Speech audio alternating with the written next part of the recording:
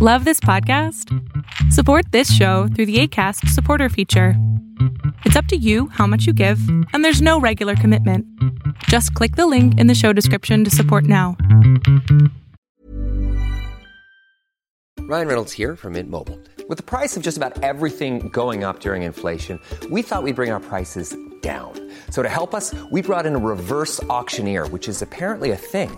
Mint Mobile Unlimited Premium Wireless. How to get 30, 30, bit to get 30, bit to get 20, 20, 20, bit to get 20, 20, bit to get 15, 15, 15, 15, just $15 a month? Sold! Give it a try at mintmobile.com/switch. $45 up front for 3 months plus taxes and fees. Promo rate for new customers for limited time. Unlimited more than 40 gigabytes per month. Slows full terms at mintmobile.com. It's time for the GZ Chop Shop podcast. Each week, hosts Project Itachi and War Nurse bring you the latest in the gaming and tech industry. From the hottest releases to the juiciest scoops, while breaking down all the things you wish you knew. Now kick back, relax, and prepare to have your mind blown. The GZ Chop Shop starts right now. Okay, hold on. I don't feel like I have my mind blown every time. That's not to undersell us. Okay. I just want people to know that we blow your minds unexpectedly.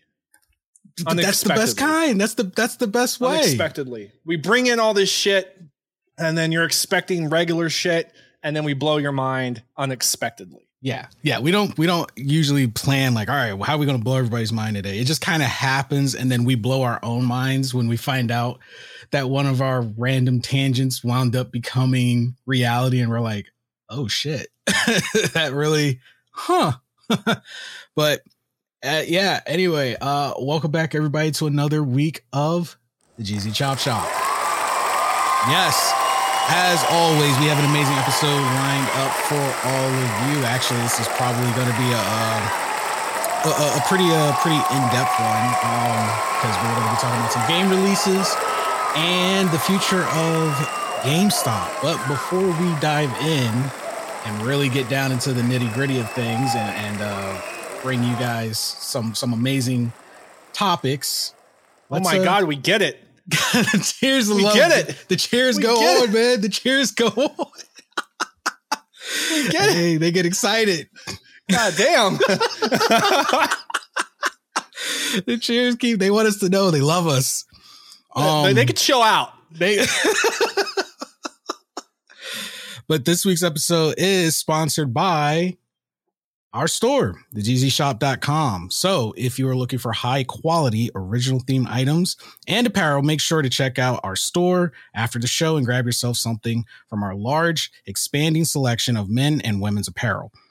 Or you can select something from our expanding line of accessories like mugs, pillows, workout mats, and more. We are constantly updating our store with new items and themes, so be sure to check it out. And if you are signed up for our newsletter, you can receive occasional discount codes as well. So make sure to visit our website, osn-media.com, sign up for the newsletter, net yourself some discount codes, and catch all of our podcasts all in one place. For anyone who doesn't know, we have 2 other podcasts as well, Gunpowder Red, which is our more grounded podcast, and After Dark, which is more of our, I guess you could say, silly, going into game showy, chill back conversation, because we never really know what's gonna be discussed on the show. That's in the hands of Yuli. And if anybody knows how Yuli operates, you can never predict what that man is going to bring to the table.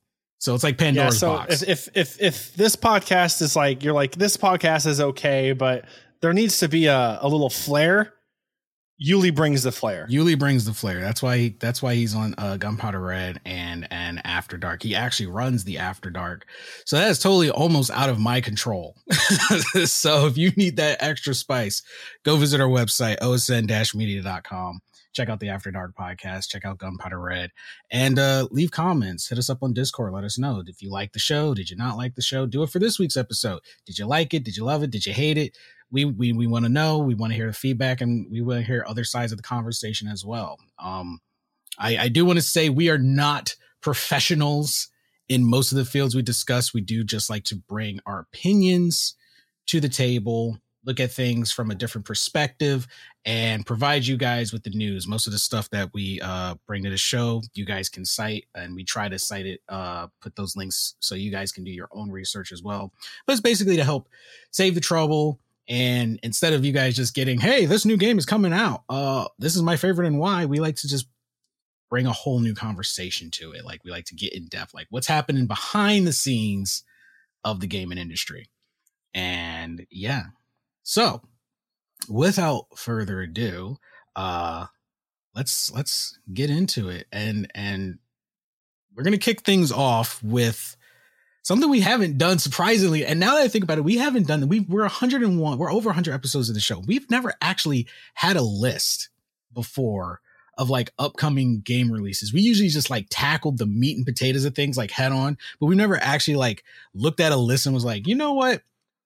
What's the list of things coming out? But because gaming has become such a mainstream media, it's outdoing movies and TV. It has become mainstream media that it seems like even now the AAA developers are getting a little bit lazy and greedy. A little bit is an understatement. Yeah, I'm trying to cut them a little bit of slack, just a little bit.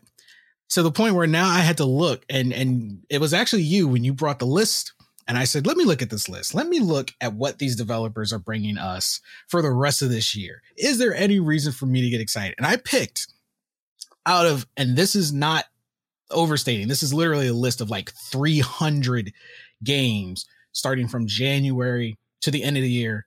And there's still a whole nother like 100 that are not, they have no release dates yet. Of the games coming out this year. And I have to say, out of that extensive list, only 8 caught my eye. And only one of those 8 isn't even because I want to play it, but just because I want to point out where the game industry is going and why this is not a good thing. So I'm going to read off my list of the games that I actually am interested in, that actually piqued my interest. And if anyone else is interested in these games, I got the dates for you. So here's my top picks. Xenoblade Chronicles 3 actually coming out at the end of this month, July 29th. I do like the Xenoblade Chronicles series. And I don't know. I as far as I know, it's a true continuation from Xenoblade Chronicles 2. So I'm looking forward to that. Marvel Midnight Suns coming in October 7th is another big one. I saw that come across on Steam. And like right now, my only conundrum is, do I get it on the Switch or do I get it on Steam? If I can actually get my hands on a Steam Deck, I will more than happily get it on Steam. If I cannot get my hands on my Steam Deck that I reserved a long behind time ago, I will probably get it on the Switch, but I'm really looking forward to the Midnight Suns. It looks really, really good. Gotham Knights, October 25th, only because I'm big into my superheroes. I've seen some stuff about Gotham Knights. I cannot say I'm like overly excited about it, but it does look like it's worth giving a try. So Gotham Knights is also on my list. Star Ocean, The Divine Force, October 27th. Huge Star Ocean fan. I love Star Ocean. So I'm definitely looking forward to that. And of course, for all of the shooter lovers out there, Call of Duty Modern Warfare 2, October 28th. We already know that's probably going to be the number one sell in October. It's Call of Duty. This is like expected, and everyone's been wanting the Modern Warfare to get redone after they did such an amazing job, which I have to give them kudos. They did an amazing job with Modern Warfare. So we're getting, for the most part, we're not going to get into the hacking issues that they have. We're not going to talk about Warzone. We're not going to talk about that. But the gameplay is enjoyable. The game, the story is amazing. And then November 9th is God of War Ragnarok. Thick Thor coming to your game consoles and PC, or I think it's just the game consoles right now. Thick Thor coming straight to you. It's not the Thor you're used to. And then November 18th, another one that's probably actually my top 2, Pokemon Scarlet and Violet. Oh, I look forward to that. That is going to be amazing. I love the direction they're going with it. Arceus is a very good example of Pokemon being able to go in a different direction and still being good. If anything, the whole direction they took with that game, I was like, please stick with it. And it looks like they're sticking with it. And I'm like, absolutely, this is Pokemon right here. Next step, if VR. anything, Arceus was a little more manga accurate. Manga accurate with the Pokemon actually being able to attack you. Yeah, if you guys haven't read, especially some of the more original mangas and light novels of Pokemon, I highly recommend it. Some of them are pretty dark. They're not quite as kid friendly, and they're very good. Yeah. So I definitely recommend that. Yeah. So definitely looking forward to that. So if anybody wants to be my friend when the game comes out, hit us up on the Discord. I will happily become your Switch buddy and we can trade Pokemon. I will be getting Scarlet. For anyone who's wondering, I will be getting Scarlet because, it falls in the color of red. Didn't you? You already pre-ordered it. Hey, look, when it comes to Pokemon, I have literally all of them. I do not mess around, especially when they came out with the Pokemon Bank and the fact that the DS came out with the older versions and now you can transfer those Pokemon more easily. You have all the originals too? Yeah. That's cool, man. That's cool. I wish I kept all my original shit. I didn't know any better. Exactly. And then I went in the military and then everything, I lost everything while I was gone. So. And now that they have the originals on the DS where you can download them, it makes transferring that hard work easier because back in the day, as they started evolving the Pokemon gameplay and how you transferred it, it became complicated. You needed to like hook up your link cable to your GameCube and it was really complex. Complicated was on the Game Boy Color when I had that giant magnifying glass that you could attach to it. And then you could buy the little like light lamp to attach to it so you could see better. Your Mega Game Boy. And then you could like hook each other's, use like a little link, like a wire, it's kind of like a USB, but it wasn't. Yeah. Up to each other to trade into battle, man. That was a hassle. Now I can just like link up to somebody, but yep. You can link up to somebody you'll never even meet on the internet. Just go to like the global. Like, your mother hates you. You suck. Oh, I'm man. toxic. The number one. I'm kidding. I don't do that. You suck. I don't do that. And finally on my list, the Callisto Protocol, December 2nd. Oh, I'm so excited for that one. That looks so good. It's like it's filling in that gap that Dead Space fans have been yearning for after 3 let them down.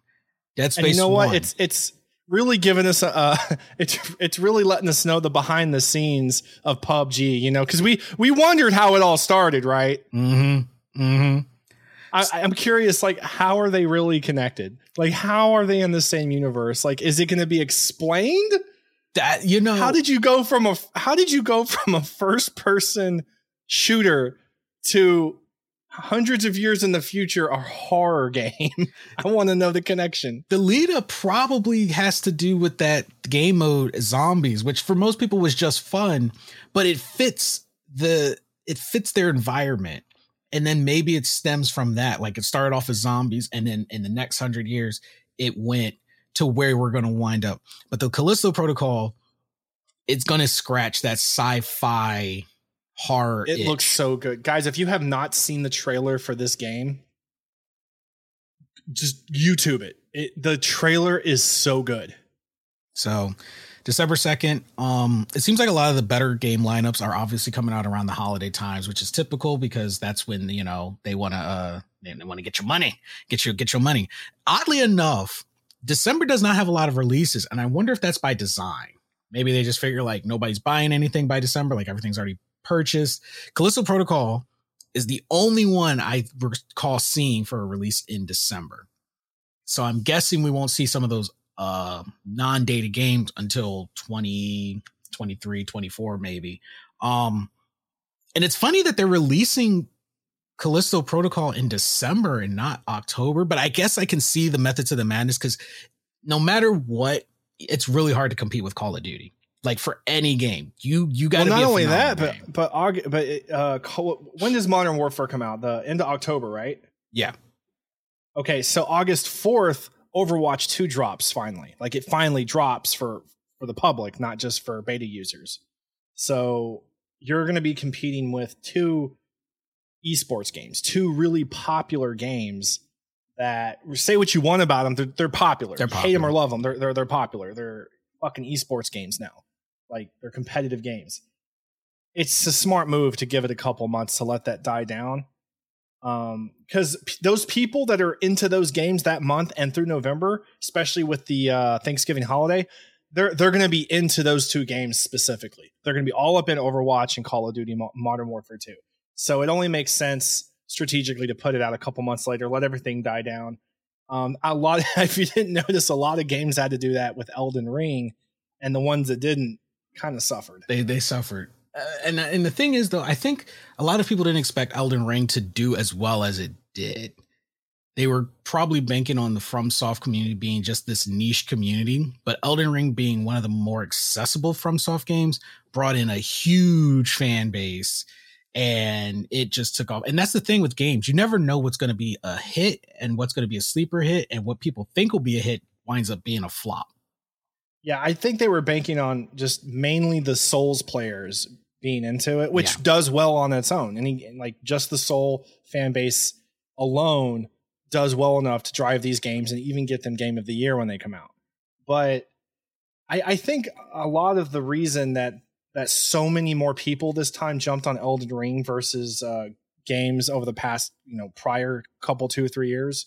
Honestly, I think it's that explosion of gaming itself that we've seen over the past 2.5, 3 years because of the whole COVID thing. And, we saw the uptick in streaming, gaming, OnlyFans, just all this internet, all this stuff that, the internet and streaming and apping that you do from home, because people were at home, they were stuck at home. And then you saw that explosion of gaming. So I think that's where a lot of that comes from.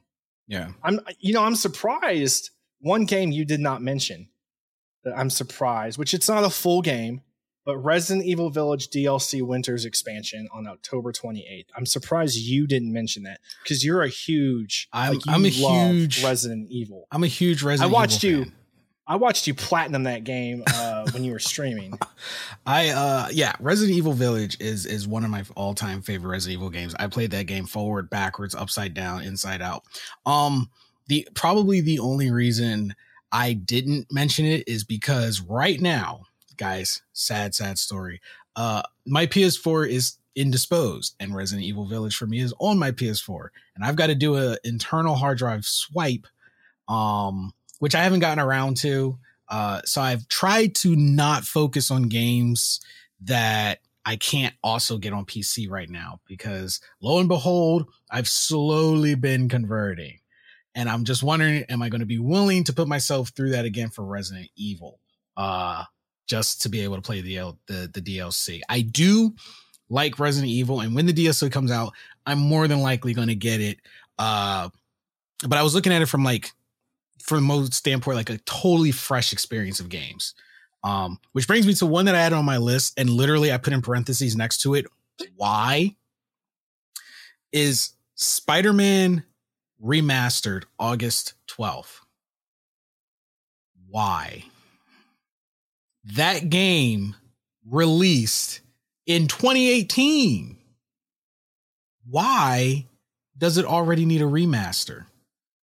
You want to add that to the list of all the games that are being remastered?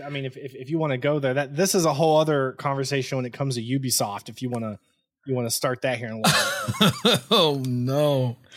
Ubisoft is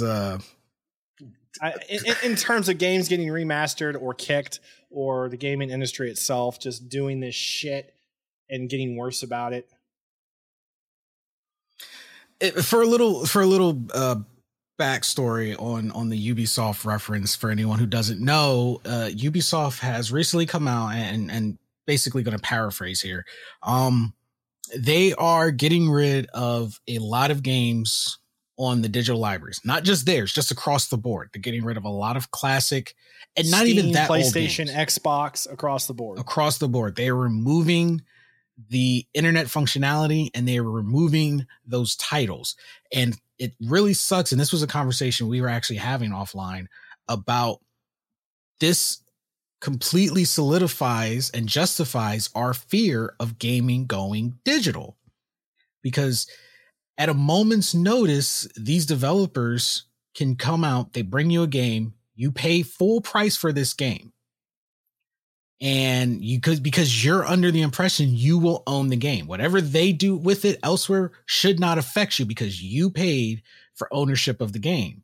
As compared to someone who's doing like a subscription based thing, they know they're paying for temporary usage of the game. The point of the subscription was to be more accessible to your average gamer. They go to work, they come back, they hop into a game, they hop out, and they play occasionally through the week. Where your hardcore gamers, we want to own our game because we know we will play that game. Even if we don't play it today, tomorrow, we're going to eventually play that game. And we want to be able to just grab it and play it regardless. We paid for the hardware. We paid for the software. We should be able to play that game.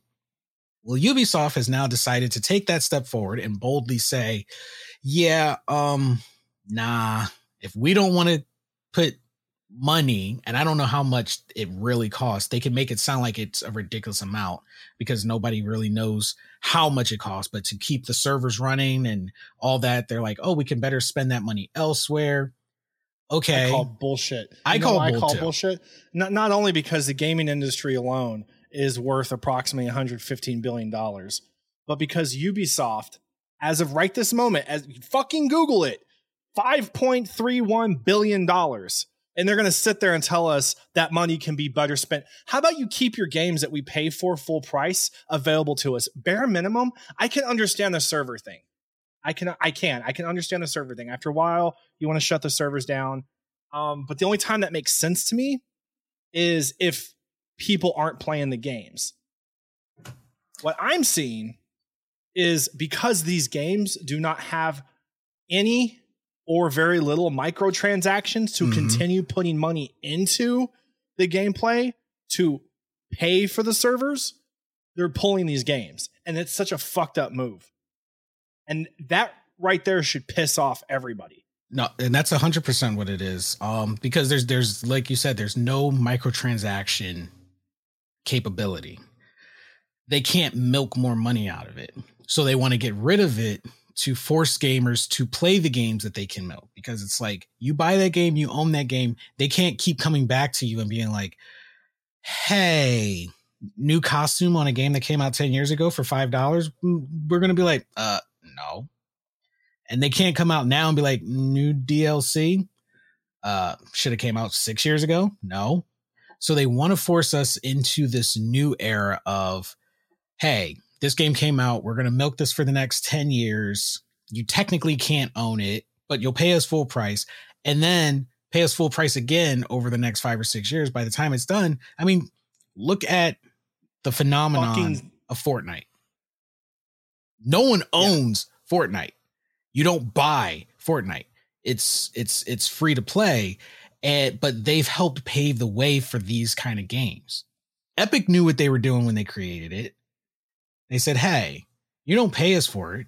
Therefore, you know, you do not own our game, but you will pay us more than you would have spent to just buy the game from us over its lifetime. I wake up to the morning that I get to send them another email. Just send Epic another nasty gram. I've sent 2 emails to Epic, pissed off. Both times I got all my money back plus a free game. Hey, you got to do what you got to do, because the problem is with the industry right now is we've accepted this stuff. We've rolled over. We've all just said, well, there's nothing we can do about it. This is how it is. And they know that, so they continue to do it. But yeah, basically guys, Ubisoft is there is something we can do about it.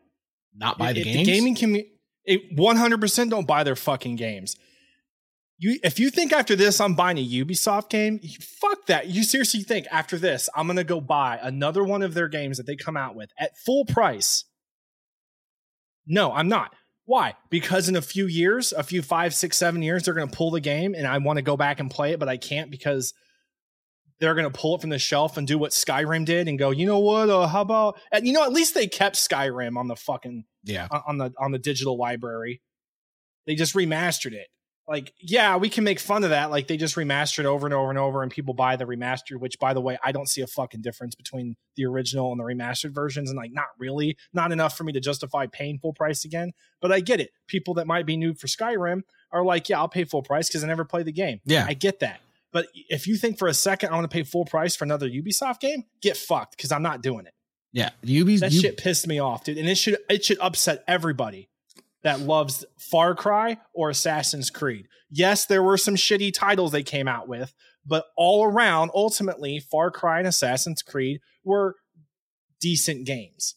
They were fun. They were enjoyable, especially the originals. Yeah. And now they're just removing them. And it basically, even when you read the articles, it's just like, hey, you know, what money you spent, you're shit out of luck. Like, that's it. It's gone. Because, you know, the least they could have done was just been forward and said, hey, we're shutting the servers down. We no longer, you know, whatever, feel like paying for them is in any value to us, or however the fuck they want to phrase it. And at least let us buy the game itself, because they're all single player games. You just have the option to play them online. At least give us that, so that at least let us be able to do that. So if we own a game and we need to re-download it and we want to play the storyline again, or fuck off, like, oh man, I haven't played that game in a few years, at least give us that, because we paid for the damn game. Yeah. But no, they're going to remaster these games in a few years and try to sell them back to us at full price. Oh, 100%. People are going to fucking do it. People are going to actually buy them. Yep, 100%. That's exactly what they're going to do. They're just removing it so you no longer have access. So if you guys want those games, go download them right now. I know that they're trying to make single player not even accessible on some of them. Like some games now, even for single player, you have to connect to the internet, which I've never understood. If I'm playing this game by myself offline, why do I need to agree to have internet access or terms and conditions? Like, I've never understood that.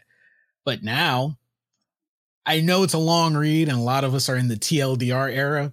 But if you're playing a single player game and it's asking you to stay on the internet, and it gives you a terms and conditions for a single player mode or single player game, read the terms and conditions, because it's probably in there and they know none of us read it, myself included. They know we don't. That's interesting. Read it. That's interesting you say that, because let's say I own these games and nowhere in there does it say anything about, you know, them being able to just take the game away and me being able to keep the game.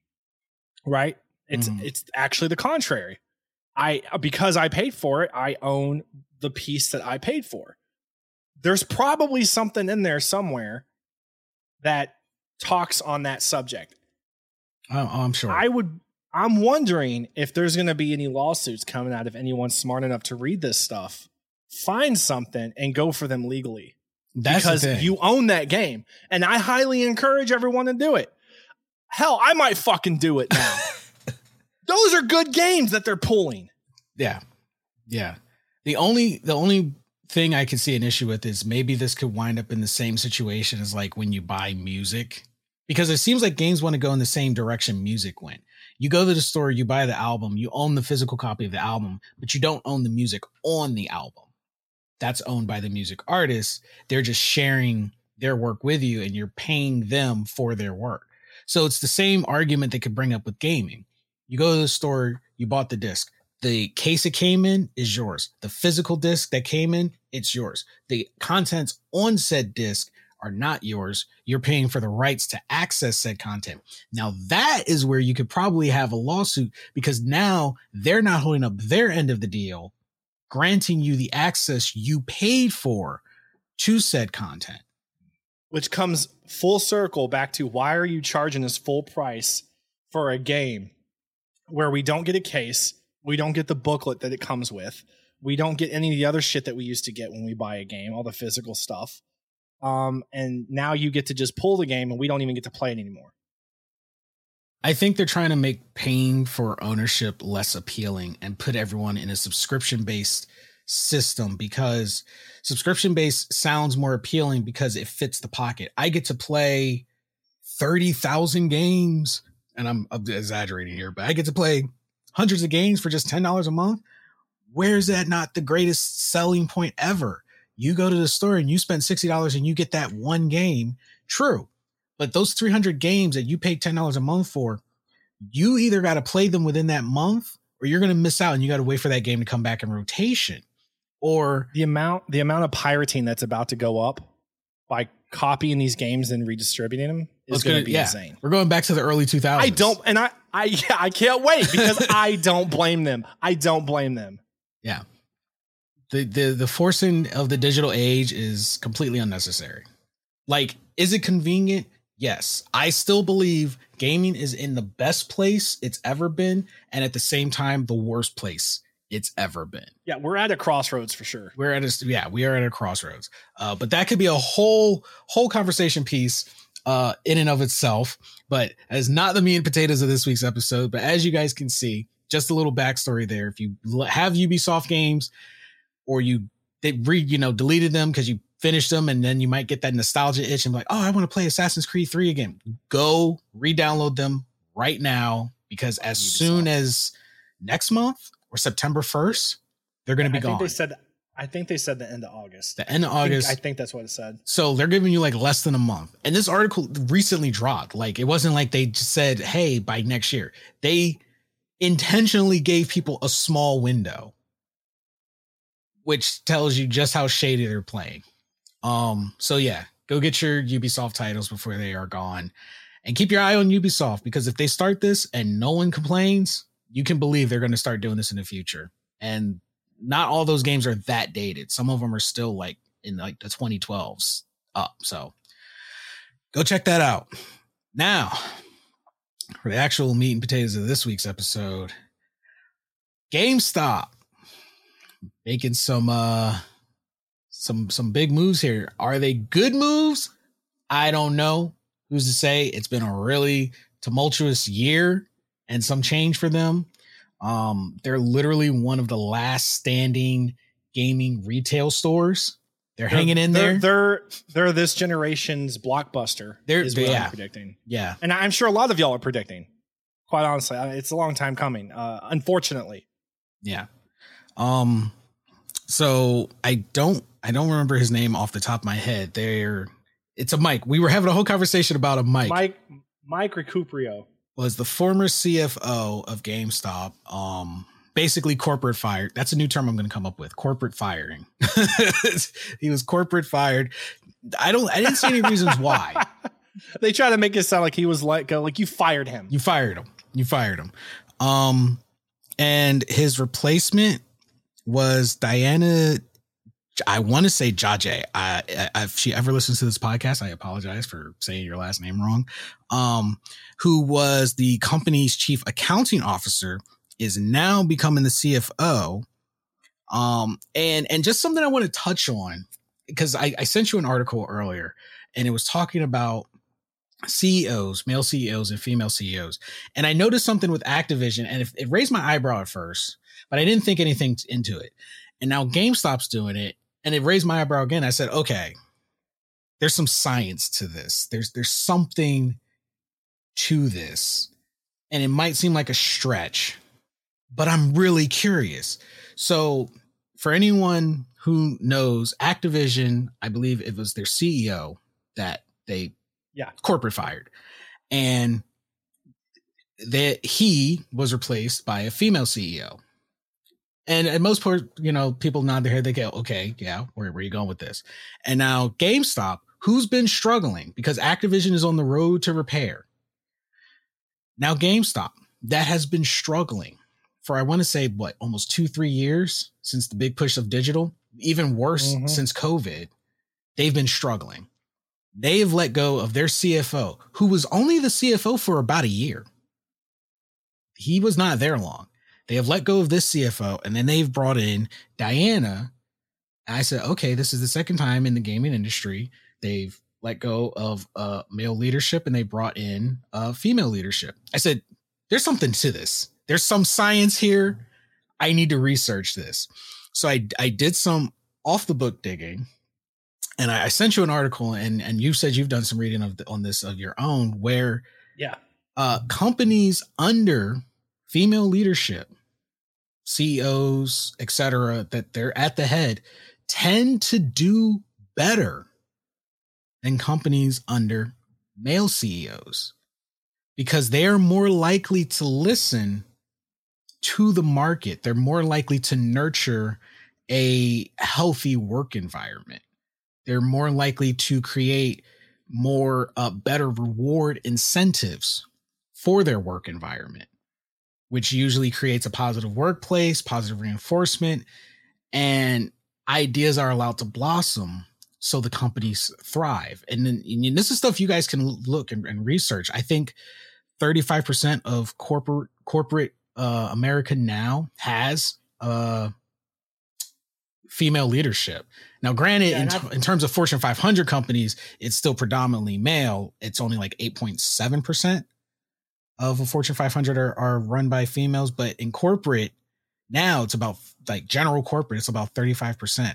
So I said, I think GameStop took a page out of Activision's book, because if you think about it, Activision has not been in the news as much as it was. Yeah, they decided to stand in the corner and be in timeout. Yeah. As they should. And you know what? Need to be in timeout. I think that has to do with the new leadership. It's being steered in a completely different direction. It's they're fixing themselves. They're getting steered in a different direction. And I think GameStop is trying to take a page out of that book by changing the leadership altogether, because now they wanted to ear to the market. What do people actually want? GameStop was afraid to embrace the digital age. Granted, in some terms, so are we. We know what GameStop was. We know what it was to us, the place it holds in our heart. But now we also know we got to embrace this digital age. And it seems like they're kind of reluctantly accepting that, because they're like, hey, we're trying to get in the NFT marketplace, which I'm wondering how that's going to work with a physical store, or is GameStop going to become a completely digital experience? Like, they've got collectors items and stuff, but that I don't think that's enough to keep. I think they're looking at what happened with Blockbuster in regards to Netflix and the rise of streaming platforms. And even though that was about 12 years ago, because Blockbusters went officially bankrupt in 2010, and then by 2013 there was one left, and there still is just one left.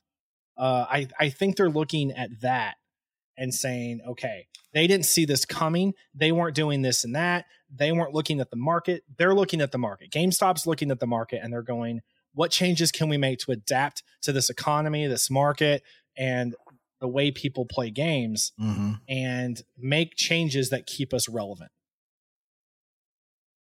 100%.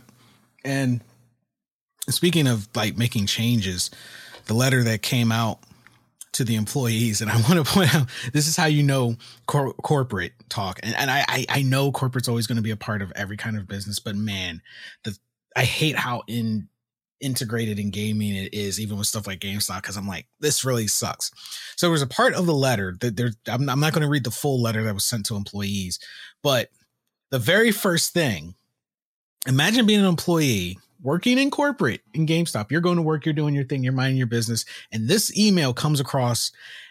I feel like this is the part that stuck out to most employees. So it starts off, it says, with that said, I'm getting in touch today to share 3 organizational updates. After making more than 600 corporate hires in 2021 and the first half of 2022, we have a stronger understanding of our transformation needs. This has positioned us to right-size headcount across several corporate departments. Today, we're making a number of reductions to help us keep things simple and operate nimbly with the right talent in place. What a long-winded, politically correct way of saying, hey, some of y'all about to get fired. And it's like, we're making a number of reductions. We're firing people is just a reduction to help them keep things simple. Oh, okay. I'm sorry that you find the employees to not be simple and operate nimbly with the right talent in place. You hired them. Now you're going to fire them for doing the job you hired them to do? Why? It's a desperation move. This whole thing's a desperation move. Now, granted, GameStop as of right now, still worth about, and then you correct me on this, but they're still worth about $13 billion. They're still relevant. They're still making money. They're still worth a lot of money. And they're not in severe debt. Things that you look at when you consider the possibility of a company going bankrupt and no longer becoming relevant in today's day and age. However, I do think that they're well aware of what's happening in the gaming industry. They're I would go as far as to call them the original backbone of the gaming industry. So I think they're trying to make drastic changes now to get to stay relevant and get ahead of the game before shit hits the fan and they just quickly sink. Yeah. Unfortunately, I don't agree with the way they're going about it, but I'm not in charge of GameStop. I don't know. I'm not there. I don't know what's going on behind their brains. Is firing a large percentage of your corporate employees the best way to go about it and then hire on new people after you just fired a large amount of your staff? I don't know what that's going to do for morale. I don't know what that's going to do for your business. Maybe this is a good choice, but I do think this is a desperation move overall to make the changes necessary to try to stay ahead and stay relevant and keep making money and doing well in the gaming industry.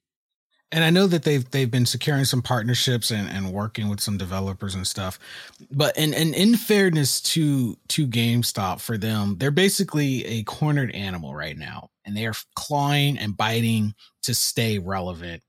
And it's not entirely their fault, because this is where corporations like Sony and Microsoft have left them no choice in this matter, because eventually with the 2020 was such a shakeup that it's improved and ruined things, especially in the digital age, because now all the companies that were easily leaning on GameStop and third-party marketing realized, wait, we can just cut them out and make all that money for ourselves doing the exact same thing. Why send our stuff to them, pay them a portion, and we can just open up our own storefront? Everyone had to be digital anyway. No one was going to a brick and mortar. So why go through them? And that hurt them because there was nothing, they weren't ready for that. They didn't need to focus on digital. It wasn't a viable source for them. Then Sony and Microsoft come in and say, well, hey, if you come directly to us, you get the same. Hiring for your small business? If you're not looking for professionals on LinkedIn, you're looking in the wrong place. That's like looking for your car keys in a fish tank. LinkedIn helps you hire professionals you can't find anywhere else, even those who aren't actively searching for a new job but might be open to the perfect role. In a given month, over 70% of LinkedIn users don't even visit other leading job sites. So start looking in the right place. With LinkedIn, you can hire professionals like a professional. Post your free job on linkedin.com/people today.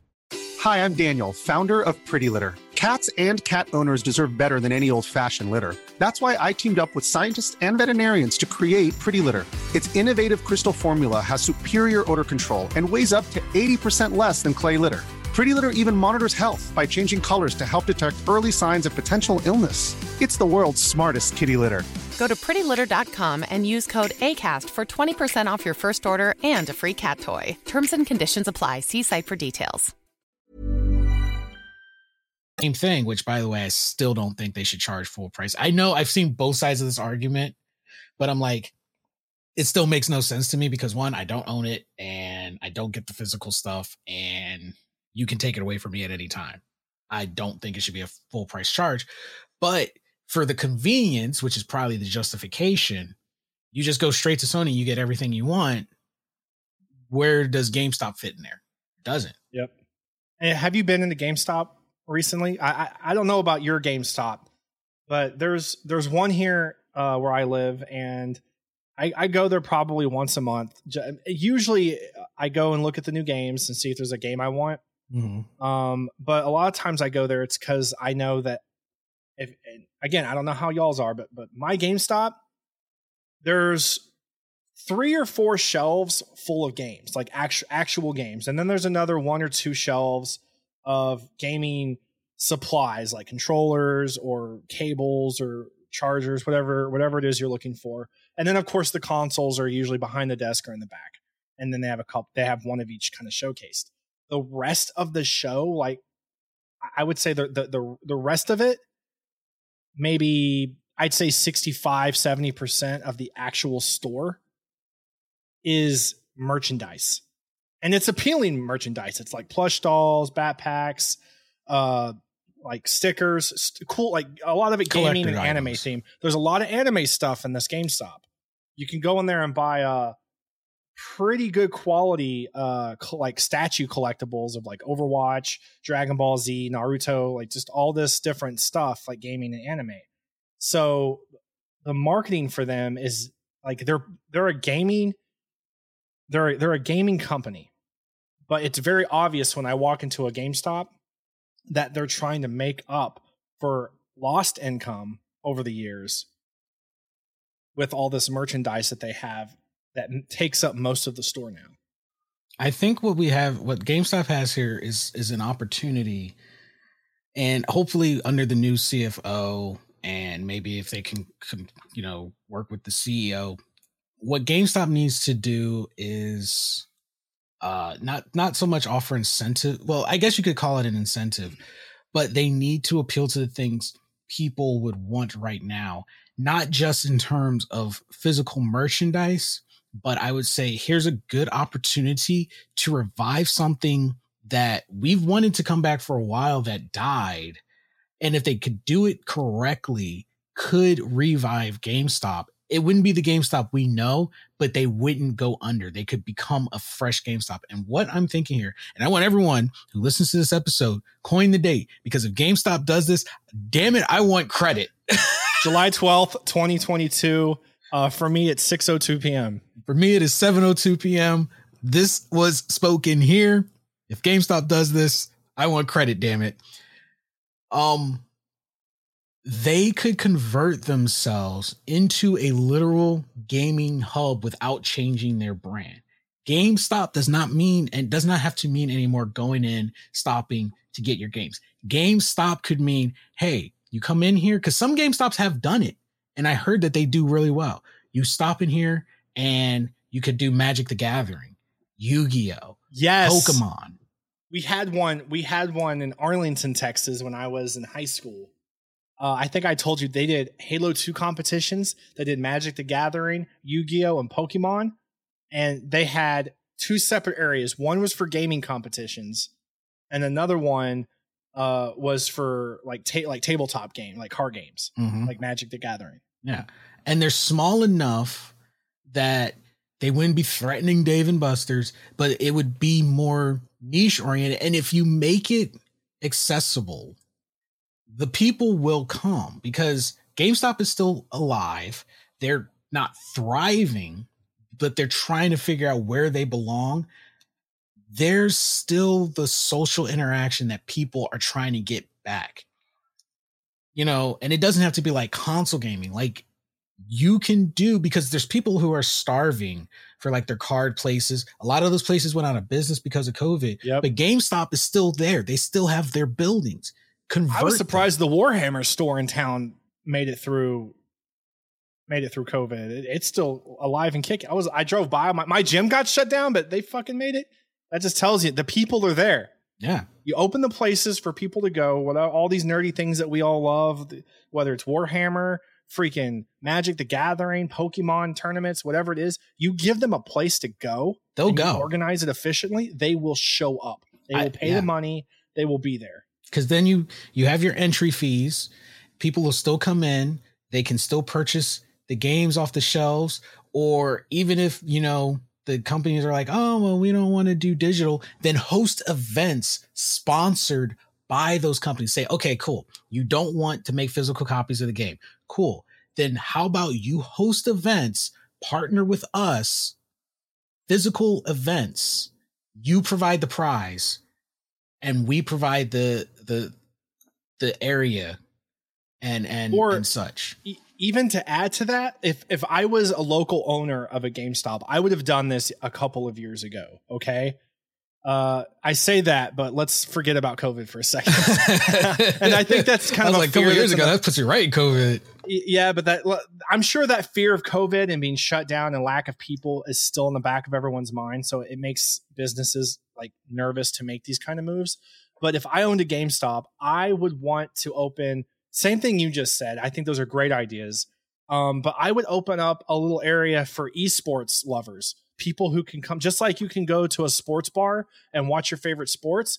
You no longer have to go down to, you know, for me, it'd be like the Dallas Esports Stadium and watch a live esports event. You could come down to the local GameStop, be with your friends, have a few drinks, and watch the live game right there on nice televisions at a little, just like a sports bar. Now, it sounds cool. It sounds cool in theory, but are we completely removing like GameStop? Like GameStops aren't that big. Like, are we going to have to like make the GameStop bigger? Because you don't want it to invade. They're over here talking about cutting everybody and making changes and all this bullshit language they have in here. Grow a sack of balls.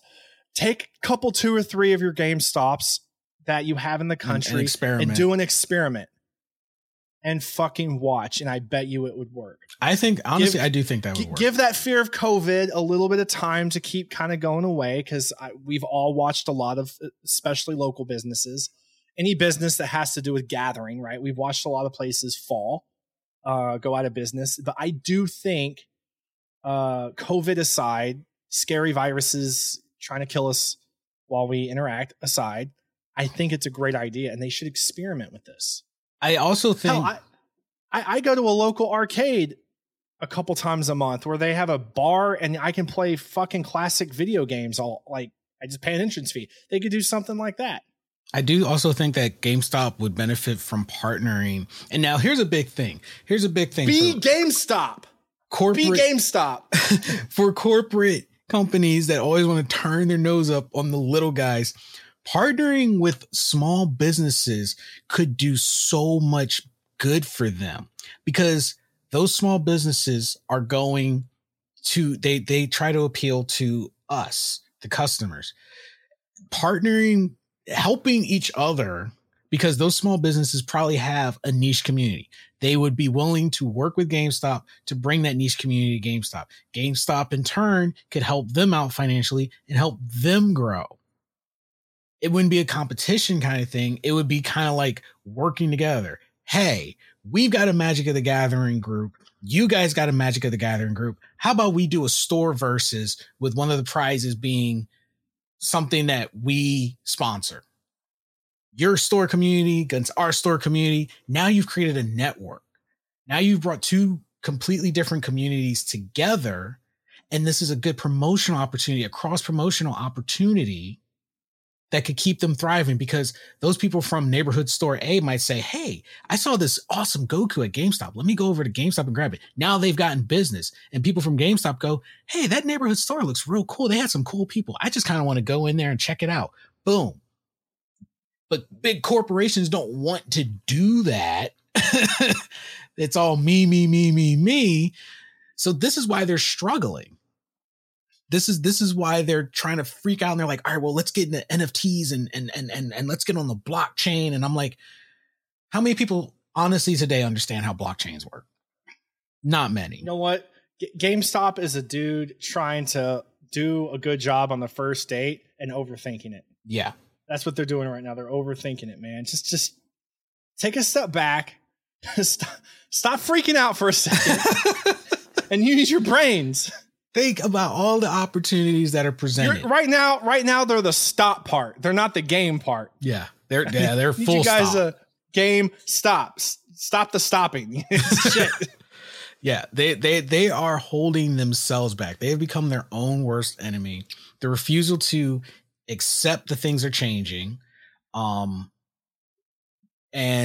then the unwillingness to not just appeal.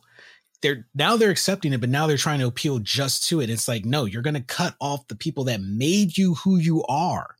You're cutting them off. Not everyone wants to get in NFTs yet. Not everybody's ready. Not everybody understands it. Not everybody wants to have to learn blockchain. you're forcing people to interact with you on a level that they're not ready for. And most of the people that get it understand they're not going to pay money to you yet. Half of them probably don't even have a job where they can split that kind of money and be willing to invest in that. So you have to find a healthy balance, especially as a brick and mortar. And I think that's a prime opportunity because their name and their brand covers so much. It covers so much. And if you really want to sock it to them, we poke fun at GameStop sometimes, and we kind of poke fun at like their choices and stuff. But we all love GameStop, not just us. Like all of you guys love GameStop. Like GameStop is so well known, and I will again argue any day of the week that they are no longer. I would not any longer call them the backbone of the gaming industry. Unfortunately, I wouldn't call them that. But they made the gaming industry what it is today. Without a GameStop, do we all really think gaming would be what it is today? Absolutely without not. a GameStop, it wouldn't. Absolutely not. And if it wasn't for COVID, GameStop would not have hit the problems it hit.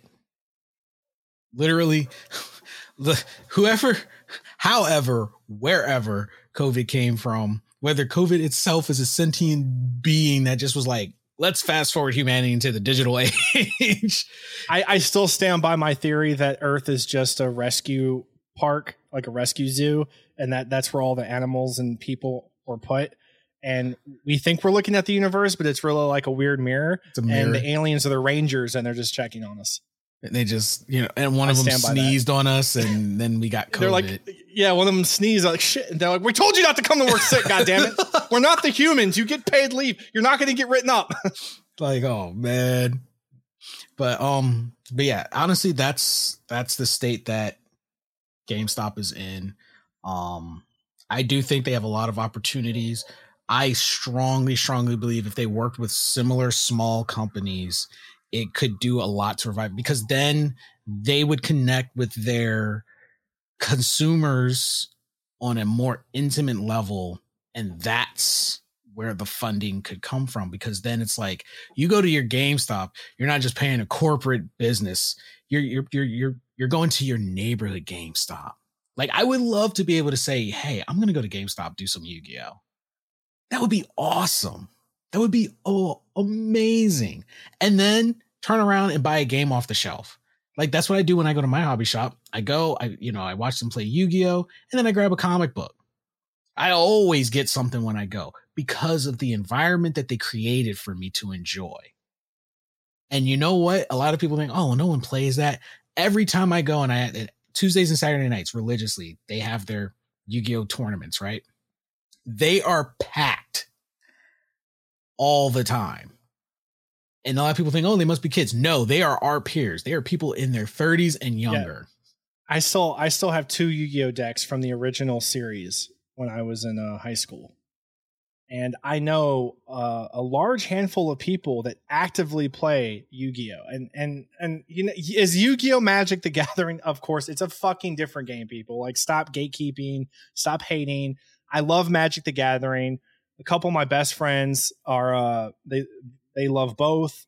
Like, they're both very enjoyable. I do think Magic the Gathering is much more intricate. It is. And much more strategic.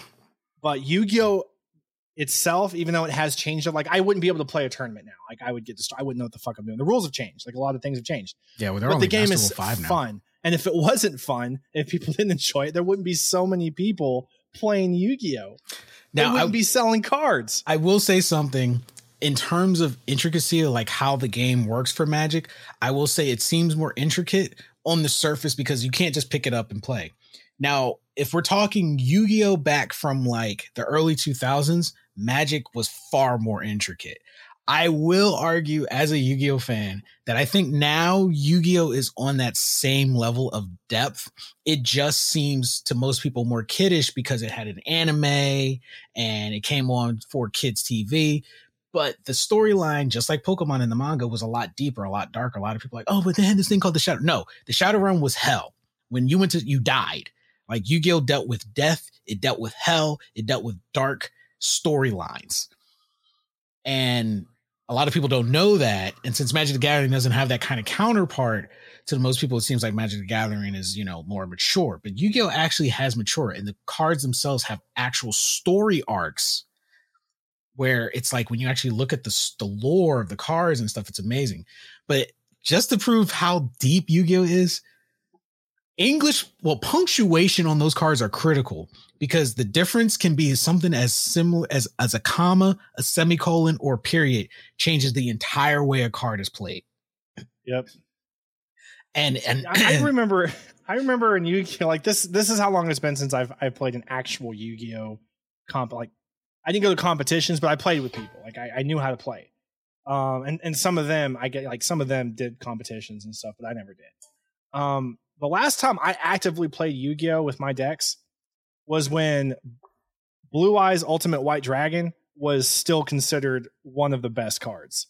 I don't know if they're worth anything. They probably aren't. I don't know. Yu-Gi-Oh! Hasn't been around as long as Magic has, but I have 3 original Blue Eyes and 1 original Blue Eyes. Like we're talking first year. Like they're in decent condition. There's no tears on them or anything. They're in cases. I'm curious. I've never looked it up, but when did I Magic have those cards? You made me curious about it. When did Magic come out? I think the 80s. Let's look it up. I know Magic the Gathering is old. It's like I want to say Dungeons and Dragons old. 1993. I was close. Okay, so it's not that much older than Yu-Gi-Oh! Actually, Yu-Gi-Oh! Actually dates back to about, maybe a few years. Yeah, it's like 3 years older. Because if you look at your Yu-Gi-Oh! Cards and you look at the bottom, which also, by the way, sad story, Kazuki Takahashi's passing within this last week. He was the creator of Yu-Gi-Oh!, passed away at 60, created the phenomenon that we're discussing right now. So if you have any of the Yu-Gi-Oh! Cards with his print, keep them. Keep those cards. But yeah, if you looked at the bottom of the cards in the Yu-Gi-Oh!, we didn't get it till like the late 90s, early 2000s, but his copyright on it is 1996 because the original Yu-Gi-Oh! Series that he started, Yu-Gi-Oh! Zero, we didn't see that until much later. And that was after we got Yu-Gi-Oh! But there was actually the Yu-Gi-Oh! Zero series, which is a little bit more mature and completely different character designs than what we eventually got. So I'm just bringing this up because when I looked up like when did Magic the Gathering officially start, you know how you get people also ask. So the first one's a legitimate question, and I just find curious. How many Magic the Gathering cards exist? 49,998 totally unique English language Magic cards exist. Crap. If you add in all the variants, there are about there's not even a number, about 78,122 total unique in-game cards. Holy shit. That's a lot of cards. That far exceeds the amount of Yu-Gi-Oh! Cards. The second question I see on here is Magic the Gathering harder than chess? First of all, I want to know what somebody was going through in life to go, is Magic the Gathering harder than chess? Like, were they playing chess and they're also into Magic and they're like, chess is just too easy. And they got in an argument and someone's like, Magic the Gathering's stupid. It's not that hard. This is hard. And they fucking looked it up and got a poll going. I don't know. But this is what it says. While chess algorithms can handily defeat the best human players in the world, we are still very, very far from actually solving chess. It's been found to have non-trivial complexities. Magic the Gathering has been found to have non-trivial complexity, including dots and boxes, Jenga, and Tetris. Hence, Magic the Gathering, as it turns out, is scientifically and mathematically more complex than all of them. I could believe that. I could believe that because which makes sense to me. It's a constantly evolving game. Right, exactly. I mean, chess is strategy by all means, and I am not a pro chess player. Okay, I'm not. But from what I see, chess is is strategy. It's mostly strategy, and you only have so many pieces to work with, and they're the same pieces every game. The pieces don't change. With Magic the Gathering, there's the combinations of 78,120. I keep trying to say 2022. 78,120. Totally unique in-game cards. We're just gonna That's skip a lot it. more than a few pieces. We just skip the fucking number. I'm just fucking done. I'm done. Y'all get my point. So in a nutshell, because we went down that rabbit hole, GameStop, add Magic the Gathering and Yu-Gi-Oh tournaments to your store, and you might solve all your problems. So yeah. But yeah, that's pretty much that.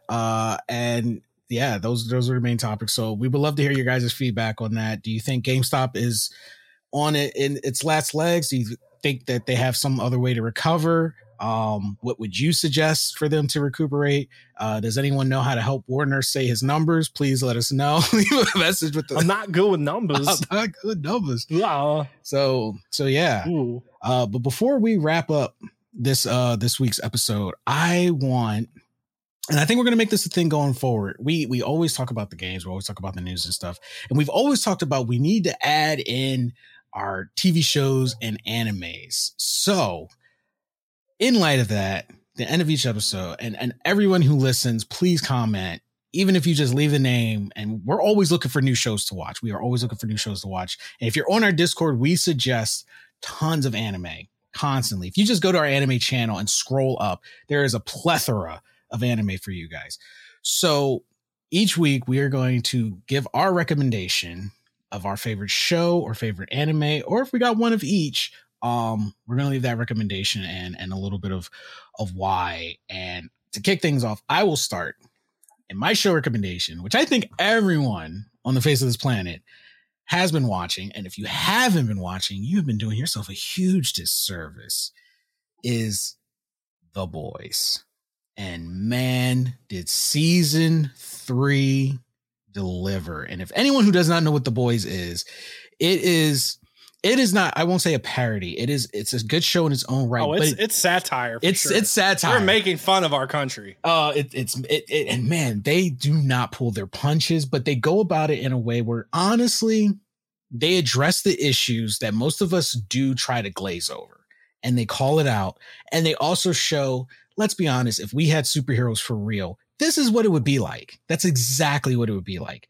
And they nail it so well. It is such a good show. Now, I did not read the core material. Burn, if you're listening to this, please don't punch me. As anyone knows, Burn is our resident gaming comic guru. He's usually read the source material of anything that has a movie or TV show. He can tell you the issue date, the number, the page number, the year it came out. Dude, I'm telling you, like, it's insane. We'll have him on the show hopefully again soon. Yeah, he's our resident guru with that stuff. But the TV show, while it has even I know in some big ways deviated from the core material, is such a good show. It's like, I am so upset that season 3, it's like we wait forever for the seasons and then they're over that fast. And you don't even realize that like 6 weeks have passed. And you're like, what? That's it? I need more. It's such a good show. And anything that has Carl Urban usually is good. The man is a true sci-fi comic lover. Like, he's a damn good actor too. He's such a good actor. And when I saw he was in, I was like, I gotta watch it just because Carl Urban is in it. And he's done such a good job with that show. And now in terms of anime, well, that list would be extensive. Which is funny because I actually was watching something new last night. I can't remember the name off the top of my head. If I can find it while in my Crunchyroll, I'll mention it. But there is a show called Licorice Recoil. It is new. It started this month, and it came up on my recommended. And honestly, I got to say, Crunchyroll has pretty much learned my taste pretty well. I got to say, whatever algorithm they have based off of anime is pretty good. like usually when I don't have anything to watch, I'll click on one of the recommendations and I'm like, all right, I'll give this a try. And it's usually been pretty good. I'm like, all right, Crunchyroll, you kind of know me. All right, I'll give you that. Licorice Recoil is such a good anime, and it's only like 2 episodes in, but it's basically about this we'll say modern day Japan being protected by hitmen girls. Like you try to commit a crime and they're like already on you and they're putting you down, and like Japan is thriving in this like crime-free environment, all thanks to these girls that are literally trained hitmen. And like I watched the first episode, and like within the first 30 seconds they had me hooked, because nothing caught my attention more than this guy trying to rob this lady, and he like got like 2 feet away with her purse, and then you just see this chick come out with her silencer, just just take him down real clean, real quiet, picks up the purse, goes on about the day, and I'm like, what? So Licorice Recoil is definitely one of my favorite animes right now. And I'm pretty sure you're hopping for Overlord. You are 100% right. Guys, I'm a huge, as far as anime goes, I've been a huge anime fan since I first read the manga back in 2013. It was written by Kugane Maruyama, and it was first serialized online in 2010 before being acquired and picked up by Enterbrain, which ultimately turned it into a light novel.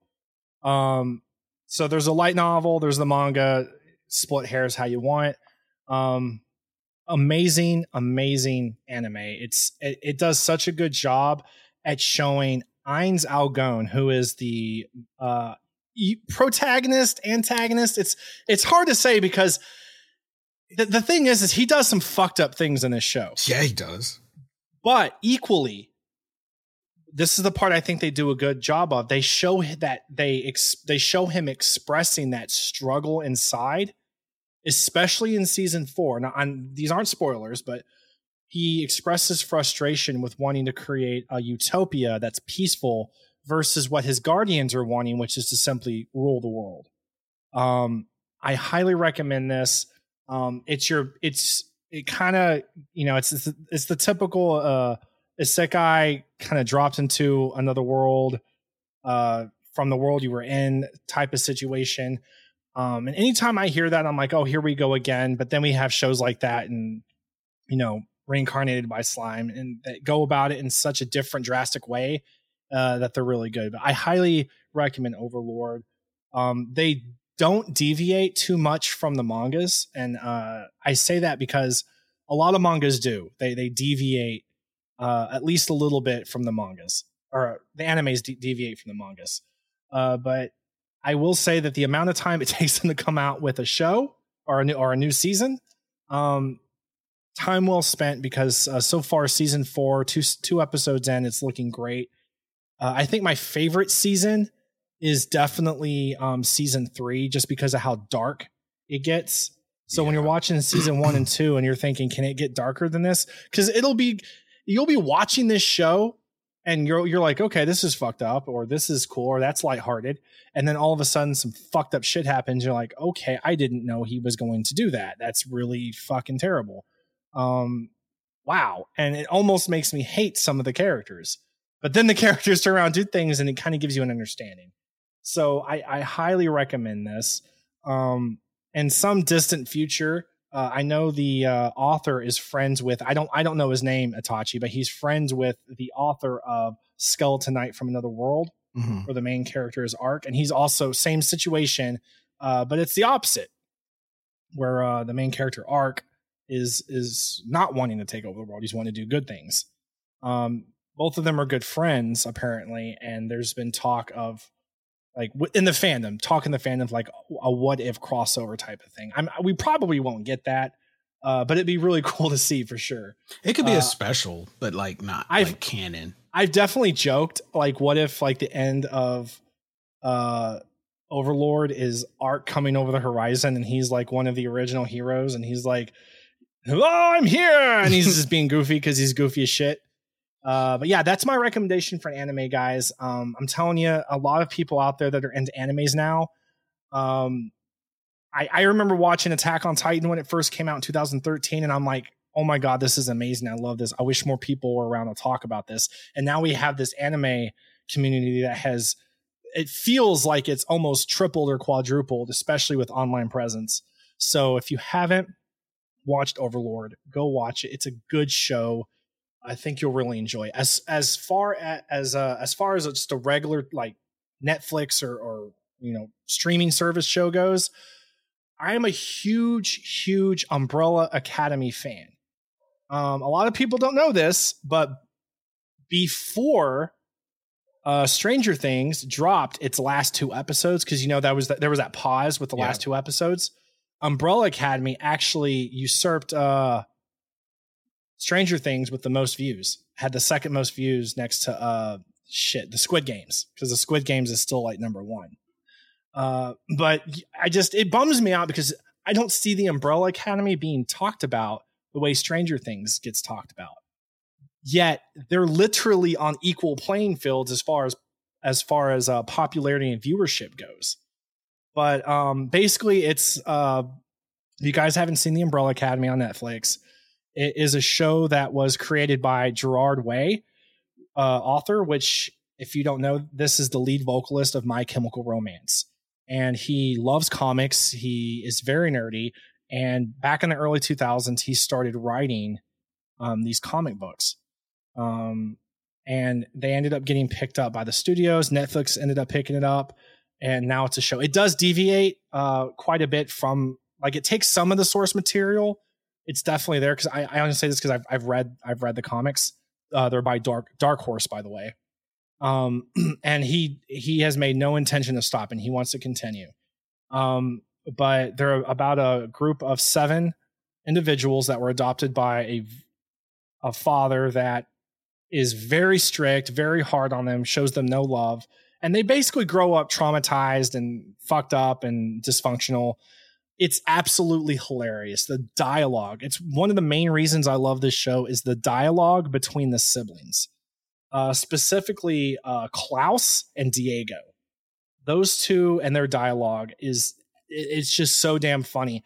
And from season 1 all the way to the end of season 2, you see a level of growth in everyone. No character is left out of growth. They all grow, which I think's so rare. You just don't watch shows these days where everybody gets actual growth as a character. And then going into season 3, I didn't think it was going to be as good. You have low expectations every time there's a sequel or a new season. And now season 3 is by far my favorite season. So again, if you guys haven't seen the Umbrella Academy or Overlord, I highly recommend them. When you mention sequels and such, the higher they get, the less your expectations, because history has shown, like, after 3 movies, it's like, ugh.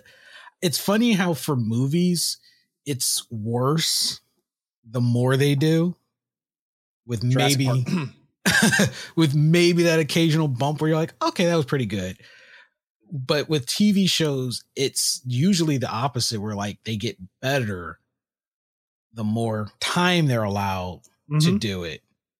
And, they grow and become better over time. I when I was a kid, I read Jurassic Park and The Lost World. I read them both. The movies were great. Did we really need 6 fucking Jurassic Park movies? Is it 6 now? It's 6 now. It's the original, because there was Jurassic Park 3 that it bombed horribly. It shouldn't have existed. And then there was the 3 that just got made, the 3 Jurassic Worlds. Yeah, and wasn't this last one like an abomination too? Yeah. Like, oh my God. Like, don't get me wrong, I liked Jurassic World because it looked like it wanted to have its own identity, which I did not I didn't include it with Jurassic Park. I said, okay, I'm going to look at this like it's its own movie. And when I looked at it as its own side story that just tied in to Jurassic Park, I was able to enjoy Jurassic World. But after that, I was like, the second one was pretty damn bad. People, my stamp of approval is the shows we discussed here, The Boys, Umbrella Academy, all that. Stamp of disapproval. Any Jurassic Park after The Lost World. Jurassic Park 3 and all the Jurassic Park worlds. Fuck those movies. They suck. They were so bad, dude. I wasn't even trying to be a hater. I went in there happy, like, here we go, more Jurassic Park. Nope, it was bad. Well, I'm gonna give like a half seal of approval. I'm gonna like rip my seal in half and give it a half one on World, mainly because I skipped 3. I own it, never watched it. Like everyone else ruined it for me. They were like, it's so bad. And here's the thing: I will usually give any movie a chance, regardless of like review bombs and stuff, because I always go in watching a movie with a clean slate. I don't go in with any expectation, which helps me enjoy a lot of movies. Which, if anyone wants a movie recommendation, and I found the name of the anime, it's Mirako-chan. If anyone wants like a comedy horror that has a little bit of emotional touch to it, that's another anime that I was recently watching. It's actually pretty good. It's basically a girl who can see ghosts, but she pretends that she can't see them. So they'll pop up and be like, hey, can you see me? And she's like trying her best to ignore them. And it just causes some very humorous interactions. And it's a really, really, really good show. I'm kind of like hooked on it right now. I'm probably going to watch it after the podcast. But if you guys want a horror itch scratch and you're like, there hasn't been any good horrors lately, look up the Netflix one, Netflix horror Inscription. I actually watched that and it was pretty good. Not for the faint of heart. That is for sure. Not for the faint of heart. You will leave watching that movie feeling like you took part in a ritual without knowing you were taking part in a ritual. I left that movie and it takes a lot to startle me. Like I can watch horror by myself. Doesn't matter the time of day. I'll watch horror movies any time of the day by myself. I actually left my room watching Inscription feeling a little bit uneasy. It has been a long time since a movie has done that to me. So if you're looking for a good horror film, Netflix Inscription is a really, really, really good one. Just don't watch it before you're going to go to sleep. If you're going to watch it before you go to sleep, you got to watch something happy, like to make up for it. You got to watch like 4 episodes of something funny afterwards. Like it's really, really good. But yeah, those are our recommendations. What shows are you guys watching? Like any animes you guys are watching, any movies you've seen, any movies coming out that you might be interested in? Let us know. Hit us up in the comments. Like I said, we're always looking for suggestions. I can't talk, Warner. See, it's contagious. I give suggestions. Yep. But yeah, let us know. We would love to hear from you guys about any shows and movies that you guys are interested in. And also, do not forget, if you have not already, and you've gotten this far in the show, hit that subscribe button. That way you will know every time a new episode of the GZ Chop Shop podcast comes out. I'm sure you would hate for me to be sitting in your closet to spring out later at the most inconvenient of time and be like, hey, did you hit that subscribe button? And I got to slam the headphones on your head. And how terrified I'd be if I just watched the Inscription and I'm like getting ready for bed, but I didn't hit the subscribe button and you fucking pop out of my closet. I'm going to do it. I'd call the cops. So what are you doing here? But all you had to do was hit the subscribe button. That was it. And I would just go back into threatening the fan base. Hey, hit that subscribe button. You won't regret it. I promise. And also, if you want to check out our other 2 podcasts, visit our website, osn-media.com. You can catch all of our podcasts in one nifty little place. We're constantly updating the website. So if you just want to be in the know, that is the place to do it. And don't forget to visit our store, thegzshop.com, constantly updating our merchandise with new themes, apparel, accessories. So if you see a theme you like, grab it before it's gone, because we're constantly rotating themes. Once it's gone, it's gone. And be on the lookout for our NFT trading cards. I know I was talking about NFTs earlier and how like everyone doesn't know about NFTs, and here we are, we got NFT trading cards coming to you soon. But yeah, we're going to be releasing some collectible NFT trading cards in the near future, so be on the lookout for that as well. And if you guys really, really want to support us, check out our Patreon page, patreon.com/OSN Media. Get yourself some nice perks like being able to tune into the show as it's being recorded, calling in, getting these episodes early, and some exclusive merch that will not be in the store, but is exclusive for our Patreons only. So make sure to check that out as well. Anyway, thank you everybody so much for tuning in this week. You have been amazing. Stay safe out there, and we will catch all of you amazing people in the next episode. Later, everybody.